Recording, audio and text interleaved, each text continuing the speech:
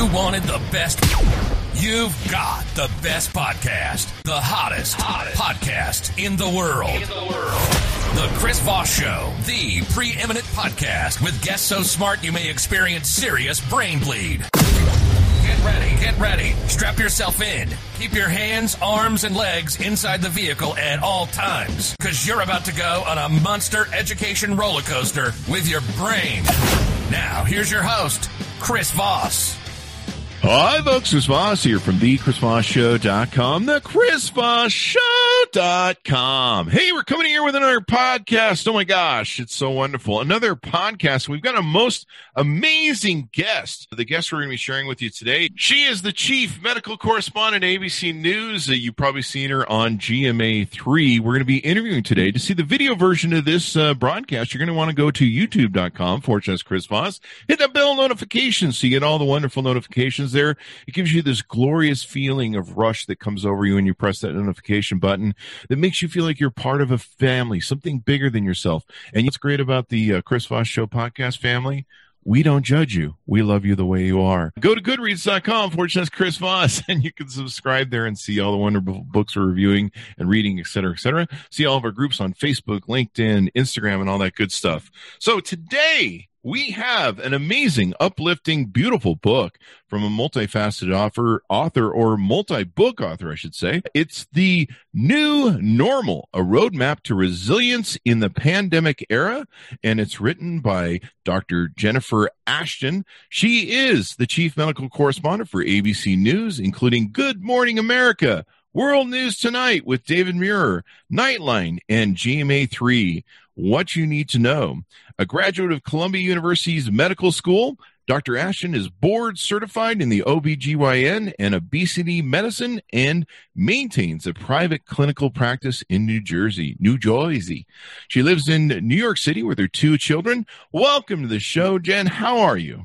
Thanks, Chris. And I am doing well, and I'm so excited to be on your show. Thanks a lot for having me.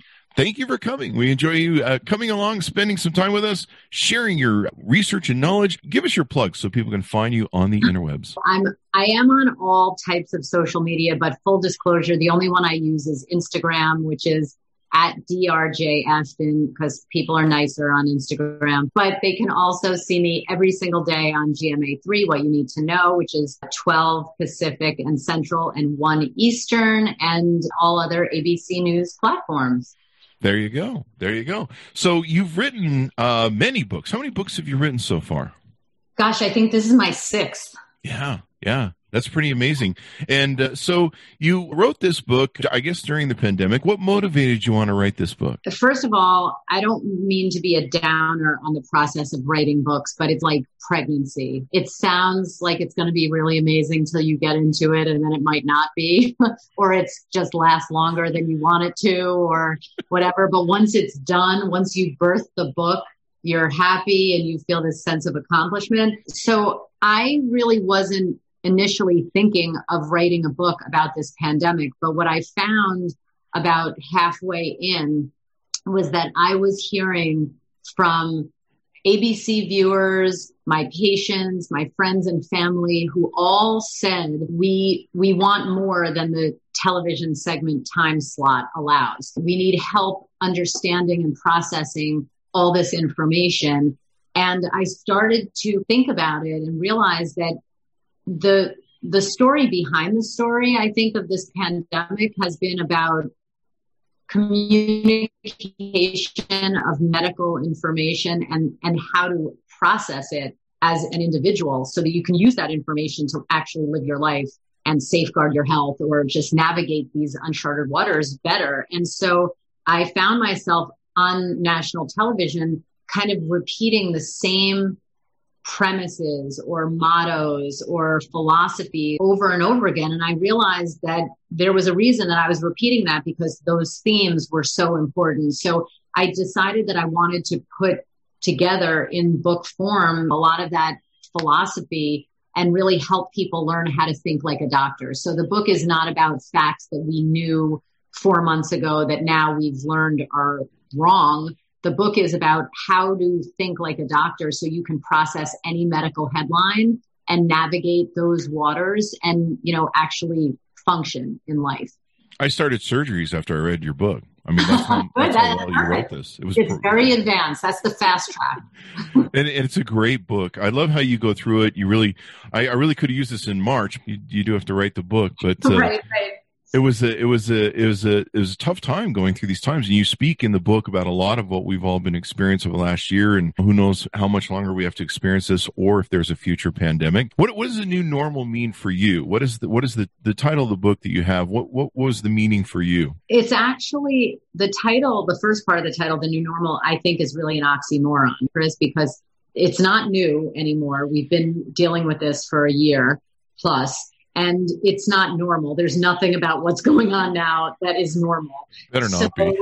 It's as the Saturday Night Live skit used to say, it's neither new nor normal. Discuss. I think when part of the reason I chose that title is because we kept hearing people use that word and that phrase. And I think what the new normal looks like is an appreciation for what we've all just been through, which is major and historic and unprecedented, and using that in an empowering kind of way to really unroof a resilience, not just as individuals, but as a community, even as a country, that we didn't even know we needed to work on before. I think some things are here to stay, and some things hopefully will go not back, but normalize a little bit more. But we're not going backwards. That time travel, it does not exist yet. So we're not going back to the way things were in 2019. So it's really about facing that reality and moving forward. And there's an aspect of innocent loss to it as well. I remember after 9/11, there was just an innocence that was lost where you just never lived in the same world the same way ever again. Absolutely correct. I couldn't agree more. And I think that if all your listeners for a second stop and think, what we were doing over the holidays, December 2019, and if someone had said, listen, in 2 months, there's going to be a virus that sweeps the entire world. It's going to shut down air travel. People are going to be on stay at home, shelter in place, lockdown, whatever you want to refer to it. Everyone's going to be wearing masks. You would have locked that person up. You would have said what? This is okay. You're hallucinating. You've lost it. But that is exactly what happened, right? Just like before 9/11, to your point, that was unfathomable. And so in medicine, and the way I've covered this pandemic from day one in my role as ABC News is to really look at this as a practicing doctor, like the country is one big patient, right? And I think when the unexpected happens, you don't spend a lot of time looking back going, let me see, what was I doing before? You spend a little time doing that. That's important. But you have to deal in the present. And then you have to try to safeguard the future and prevent that from happening again in the future. And I think really that's what we all are doing right now on some level. Yeah. In fact, even with the vaccines coming and it looks like things are cleaning up, I'm still wondering, is there a next phase? When do we get hit with another one of these things? These new rampant variants that are coming out seem to be more aggressive. And we've still got people that are just like, I don't really care. I'll do whatever I want. Wow. You guys are really seeding a whole thing. So you sit down in your book and you really walk people through several different aspects of different things. And I'm just going to bang through the chapters here. Body, mind, healthcare, food, exercise, sleep, health fears, medical news, family and friends, public places, and silver linings. And so you really break down these different things to help people focus in on each of the aspects of their thing. One of the things you talk about is pandemic proofing your body. Do you want to talk a little bit about that? Yeah, I think that that could have actually also wound up in the silver linings chapter, because one of the things that became apparent pretty early as we started to see how this virus really did its damage in people, and also how insidious and sneaky it was, how it was so transmissible, and how 50% of people who were infected had no symptoms. Then we started to see, okay, so what groups were being hit hardest, right? And after age, the number one biggest risk factor for the most part, was obesity. Right now in medicine, and part of the reason, as from reading my bio, that I went back and got board certified in obesity medicine, went back to school and got a degree in nutrition, is because nutrition and weight management is just abysmally handled by traditional doctors and the media in this country. We kind of like look at this like there's a quick fix, or it must be because of like lack of commitment, or it's just normal now, or what. None of those things are true. When we started to see the effects of COVID on people who were living with the chronic disease state of obesity, that to me was like yet another wake-up call, right? That we could say, all right, look, there's a lot of reasons to be aggressive about managing obesity in medicine. And it's not, the answer is not to say to the person, just eat some carrot sticks and move more, and the problem will be fixed. I mean, like, tofu. Yeah, like, no.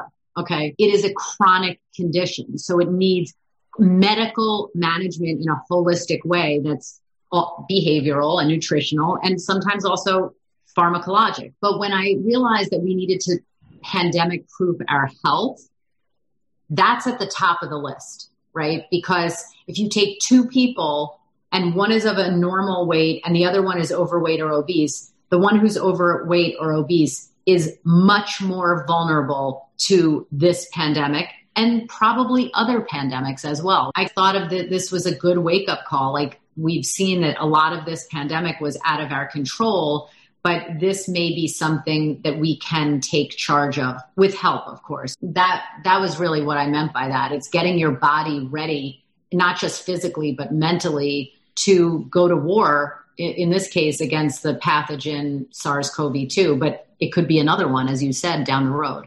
Yeah, that's my biggest worry. And you speak to what we really should be thinking about. We've always been an obese nation. We've had lots of problems with diabetes, our diet. We've been really bad for a couple of years, at least. and proofing your body is really important. You gave me an epiphany too when we were talking earlier about why it was really so hard for people to understand this. It still is for some people to understand it, is because it's so shocking, horrific, and chaotic that I think people still have a hard time. I think a lot of people are just living in denial because it's so overwhelming. They're having a hard time just dealing with it. Yeah, I think that one thing that I talk about in the book, and I've talked about this on the air many times, especially on GMA3, is you can't treat a patient by only dealing with their physical issues. You can't decapitate the person and not deal with the spirit, the psyche, the social issues, psychological issues. That's part of it. And so when you say denial, yes, PTSD, yes, fear, frustration, fatigue, all of those things, they're all really ubiquitous. And the first step in normalizing our day-to-day existence now is to acknowledge those things. And I didn't realize till I was writing the book, which I finished, by the way, in September, how impacted I had been personally by this pandemic from a psychological standpoint, and how impacted we all have been emotionally with this. This has been major. And regardless of our age, because it has affected different age groups, I think, very differently, everyone has been affected in some way. There you go. And you talk about this in chapter 2 about mental health. And you also talk about the weird dreams we were all having. I still am having some weird dreams, but during the first 6 months, just the weirdest freaking dreams. It was really hard to deal with. So if you want to talk about that a little bit. Yeah, I was one of those people. I tell some pretty jaw-dropping dreams that I had in the book. And I realized at that point, when I started to have these pandemic dreams, that's when I started to appreciate the full impact that the pandemic was having on me personally. And then I started to research that phenomenon, and actually interviewed a Harvard psychologist who this is what she's spent her whole career studying. And she said, it's documented after natural disasters, after 9/11, but this is different because of this is just relentless. The timeline of this trauma is ongoing for an unprecedented amount of time. And one of the things that happens when human beings are affected by something majorly is the subconscious, and the brain has to download it somehow, some way. And when I started to see that happen myself, again, that's when I knew, wow, this is a big deal, because it literally means my brain has so much in there to download that it's coming out in my dreams. And as you said, pretty vividly. Yeah, that's a really interesting point that you make, because 9/11 was over fairly quickly. I think if you lived in New York, you were definitely more scarred and probably had longer fears and PTSD than people who weren't. I suffered from, I don't know if you call it full PTSD, but I suffered for it for a long time until they killed Osama bin Laden. Yeah. For some reason, I could not get closure on that thing until I knew he was dead. And it wasn't like a justice sort of thing. It was just knowing that he couldn't do it again. And I think somewhere I had this subconscious fear that he was still out there and God knows what can happen next, sort of thing. And until he was dead, then I'm like, okay, I feel better about the whole situation. I don't know why. It was really weird that I couldn't watch pictures. I couldn't watch videos that would trigger me. Mm-hmm. But I think a lot of us are in the same place with that. One of the other aspects you talk about in the book is the next time there's a pandemic, I'm getting a lobotomy. That's on the agenda next time. I got to put that in there. But you talk about grief and loss. And of course, there's a lot of families that, as Joe Biden likes to say, sitting at an empty table or sitting at a table now with an empty chair in it. Sometimes whole families have been eviscerated by this. So you talk about grief and loss. Do you want to address that a little bit? Yeah. First of all, I think that this is where, gosh, I have so much to say on this, Chris. I literally don't know where to start. I'll start with a conversation that I describe in the book that I had with my therapist. And since for the last probably 6, maybe 7 years, 6 about years, I've really made a massive commitment to my mental health and wellness, and have regular phone sessions, or before the pandemic, in-person sessions with my therapist. And it's really been invaluable in helping me navigate the big events of life, whatever they are. And some of them have been major traumas and losses, and others have been good things. But I think that I decided about 6 years ago to make the same commitment to my mental health as I do to my physical health. And so during the pandemic, obviously I was doing a lot of phone sessions with my therapist. And there was one night, and I share this story in the book, that I was on the phone with her about 6:30 because the pandemic took my work day, which used to be around 12 hours or 11 hours, and ramped it up to 14 or 15 hours a day. So I would start doing these phone sessions with her sometimes at 6:30 at night. And because it was by phone, it was pretty convenient logistically to do that. And I remember talking to her one night, and she asked how I was doing. And I said, I'm really stressed. I have like a lot of responsibilities on my shoulders, personal, professional, medical. I have a practice where I'm responsible for people's lives. I had a lot of patients with COVID, a lot, who were calling me as their primary doctor to help them navigate it. I had many patients who lost both parents to COVID, many. I knew 4 people personally who died of COVID, 4 of whom were Black. 4 out of 5 were Black. I'm the only parent my children has. And I was going down this list, and I was telling her that it was really, really getting to me. And then I stopped and I said, but at the same time, I know that I'm so lucky because I have my health and I have a job and I have food on the table, and so many people don't have that. And she said, I'm just going to stop you right there. That's a concept called multiple truths. And that means that both things can be true and one doesn't negate the other. Yes, it's true that you have your health. Yes, it's true that you have food and a job and whatever. And all of those other things are also true. So it's not a competition, and one doesn't cancel the other one out. And if you qualify what you say with, but I realize I have so much to be thankful for, it's not a bad thing, but she said almost psychologically, it takes away from validating the stressful part.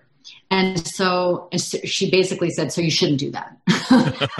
That makes sense. It does make sense, because it's like that. The analogy actually that she gave, which is very, very extreme, but I think it's also so simplistic that it proves the point. It's if a parent loses a child, they have a child who dies and they have other children, you don't say, you really shouldn't be upset because you've got 3 other kids. Like that would be ridiculous. So she said it's literally the same concept. So I think that the mental component of this and grief and loss is so significant, because whether my son lost out on the opportunity to have a college graduation, that's a real loss, right? Now, he's not grieving that loss every single day, but that's a real loss for him. And then there are people who have lost loved ones, literally, and everything in between, lost jobs, lost their home, lost relationships, you name it. So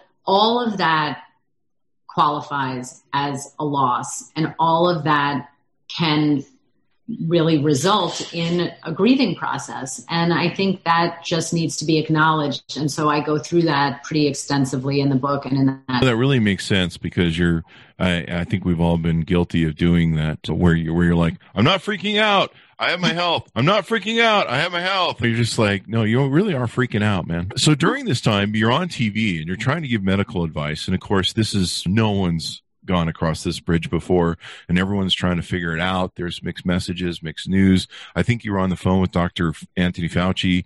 And then on top of that, like you say, you're running your practice, and you're just not anymore dealing with patients and their health. You're dealing with the mental and their panic and PTSD and everything else. Tell us a little bit about that struggle. It was surreal for me, actually, Chris. First of all, I knew Dr. Fauci and had met him and worked with him before this pandemic, but now his personal cell phone is on my cell phone, and we text each other. It's surreal. And I think that when all of this kind of started to happen, it's just, I got so busy so quickly because the story exploded so quickly that I didn't really have a full appreciation for the magnitude of what was going on until well into, the spring of 2020.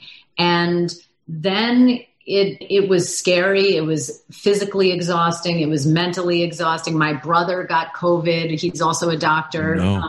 In March of 2020, taking care of patients. And so it really had a massive impact on me personally. And I can tell you, and I go into a little of this in the book, that any doctor is kind of trained, and depending on the specialty, trained to compartmentalize our emotions so that we can respond and think and act technically, if you're a surgeon like I am, or we're trained to do that. The issue is that at some point that compartmentalization needs to be purged, right? And this whole year has just been like more and more and more and more going in there. And for me, in covering this story, gosh, as these milestones, you just mentioned a few, like passing 500,000 COVID-related deaths in the country, the president getting COVID, various celebrities getting COVID, the stories that run on national news of COVID wiping out 5 out of 8 family members, all of those things. When you're in the news, you cannot get away from that. And so for me, it was surreal, because here I have like text from Tony Fauci on my cell phone. Then I'm hearing these horrible stories and having to analyze and provide insight on these headlines, and then getting calls from real patients who have COVID. What do I do? What this, that? My own brother has COVID. People that I know who died of COVID, and all of this was happening around me. And that training that doctors go through, again, usually it's like maybe for a short-term period of time. This was just... Yeah. It just keeps, it's 9/11 never stops. And the thing for you as a doctor and people in your industry is if you're working on someone with cancer, whether you're doing OR or doing, some sort of, they're in your offices doing analysis and stuff, you don't have the risk of getting their cancer. You're not in the pool of everything that's going on. So you can be compartmentalized, but in this case, you're in the pool. You can get coronavirus from working on them. We're all part of the same sort of thing. It didn't leave anybody out. This certain people get an exception. It went after everybody. I think the one question, not to make light of any of this, but just to put in a refreshing point, I think the one question my audience wants to know though about Dr. Fauci is, does he text with emojis or does he just do normal text? Wait, let me look, Chris. Actually, I think he does text with emojis. That's so cute. Look at this. This is crazy because I don't know. I think he's almost 80, isn't he? 78, I think. He is 80. And so wait, I'm seeing a lot of emojis that I've sent to him. Oh, there's an emoji. There you go. Look, I'm going to show you. See that? There you go. This just in, Dr. Fauci is hip. Oh my God, I really idolize that man. I really, really do. He just went up a level in my book. He's already at 10 anyway. So you talk about staying sane as a parent. And then, of course, you had a healthcare ER experience, kind of emergency during COVID where you thought maybe you had it. Talk a little bit about that. And you talk in your book, one of the chapters, about what's appropriate for going to ER, healthcare, et cetera, et cetera. The first thing we'll leave that as a teaser, the story that I share in my book about when I almost had to go to the ER during the beginning of the pandemic. But I think that what's important in that chapter in the book is for people to understand at the end of the day, how to assess risk for themselves. And when I say I hope the book tries to teach people how to think like a doctor, I'm not suggesting by any means that people acquire the same knowledge base or training as a doctor, because you would need 4 to 8+ years of formal education and training to do that.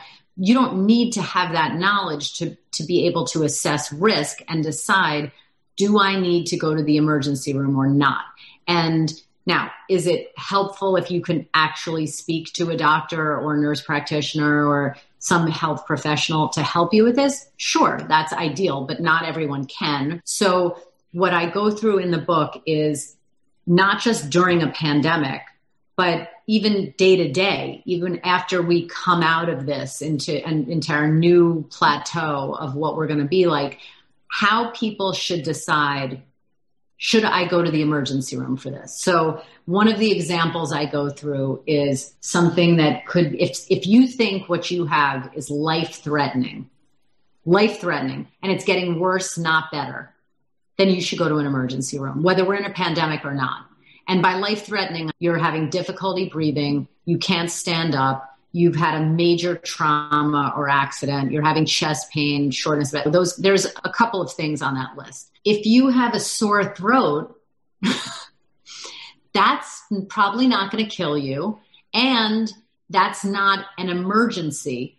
Emergency room visit is for true emergencies. So sore throat would be something you could go to an urgent-care. You could wait and, wait it out, see what happens to it over a couple of days. You could try to see your personal doctor or healthcare provider if you have one. But that can be a difficult decision for people to make when they're at home or alone or frightened or during the pandemic or all of the above. So that chapter, I think, is really important for everyone, because that is a perfect example of how to think like a doctor and how to learn how to stratify risk. What's my risk of going? What's my risk of not going? What are the benefits of going? What are the benefits of not going? And there are some things that when I grew up in a completely medical family, as I talk about in the book. My mother was a nurse. My father was a doctor. And one thing that I learned from my mother, actually, because this is so typical of like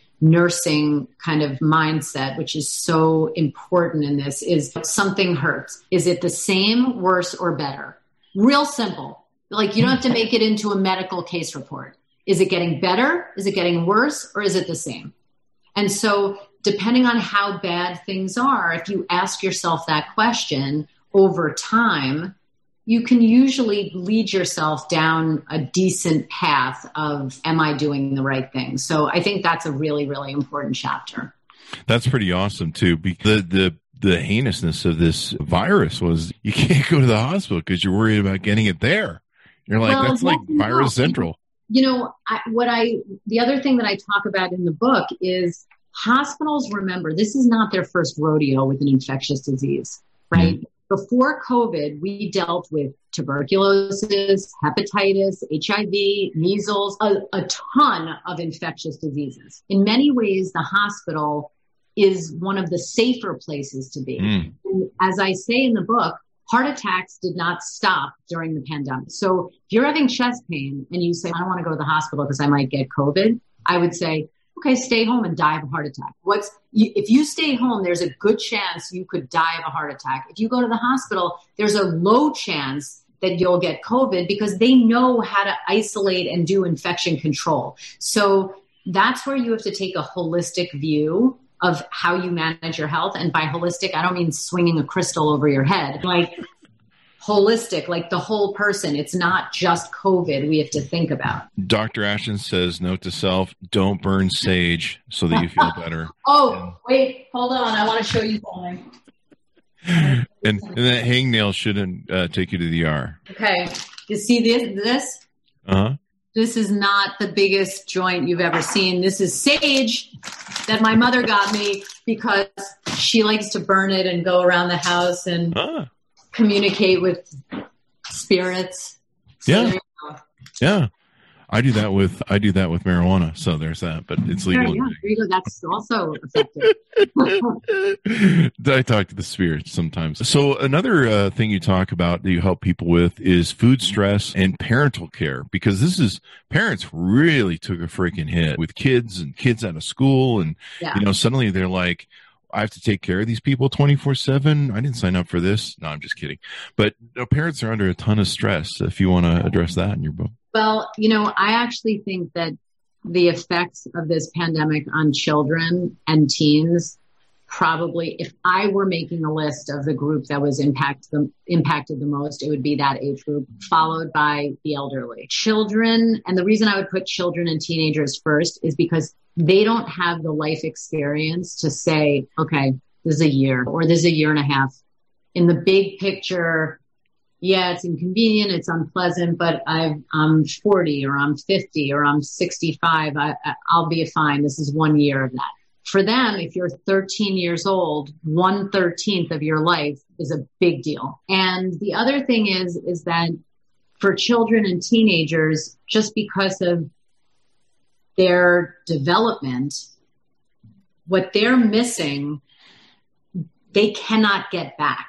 So if you take a toddler and 1 out of 3 years that they've been on the planet, you pull them out of social interaction, that kind of thing, that's a real human experiment that's never been done before. And it's not the job of a parent to interact with that toddler the way another toddler would interact with that child. It's not even possible. So I think that the challenges of this pandemic are unique and they're very significant for children and teenagers. I think the burden or the stress on parents, oh my God, I don't even know where to start on that. First of all, parents they're not professional educators. They're balancing their own stuff.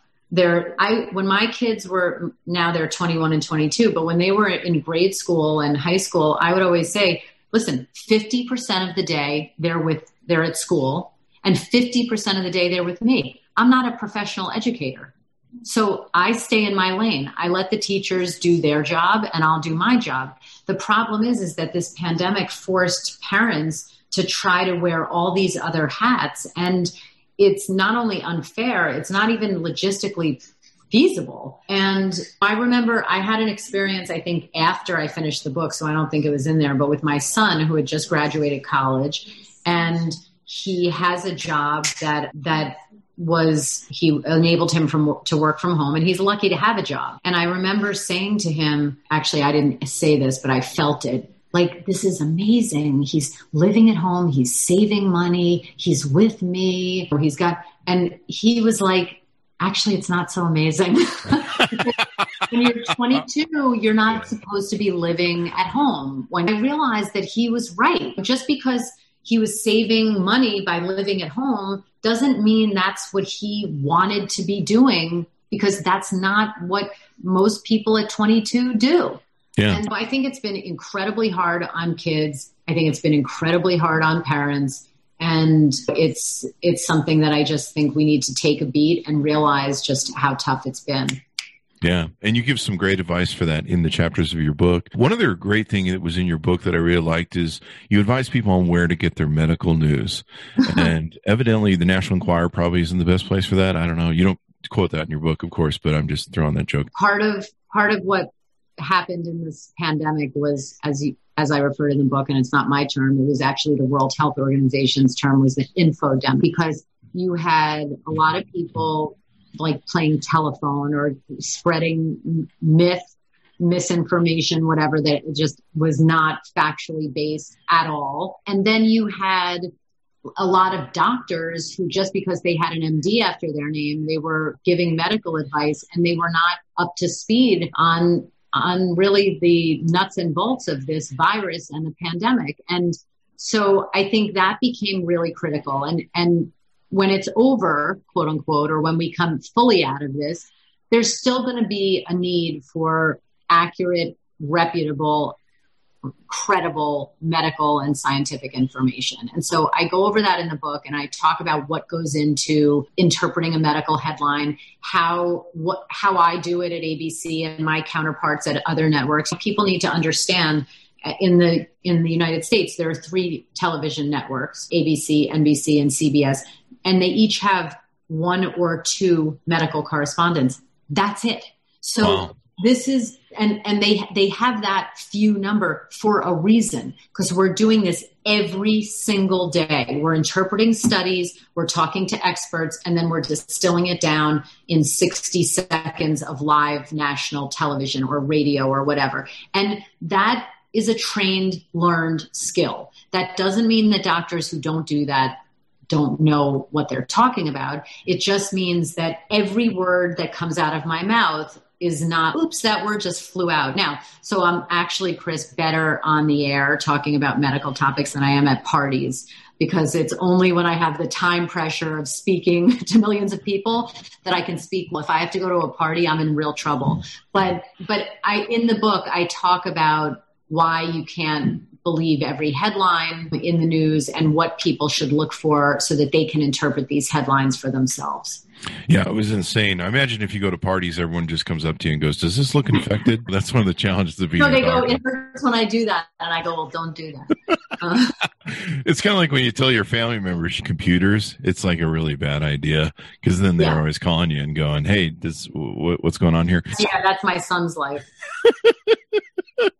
That's my life too. Your mom always calls you and be like, I can't figure out how to get the windows open. Beautiful book. Very well written. I love how you help people through a lot of the different aspects. You break it down. I think we almost need like a national mental health psychiatry, like assistant grant after this, where everyone could go get some psychiatry after all this stuff.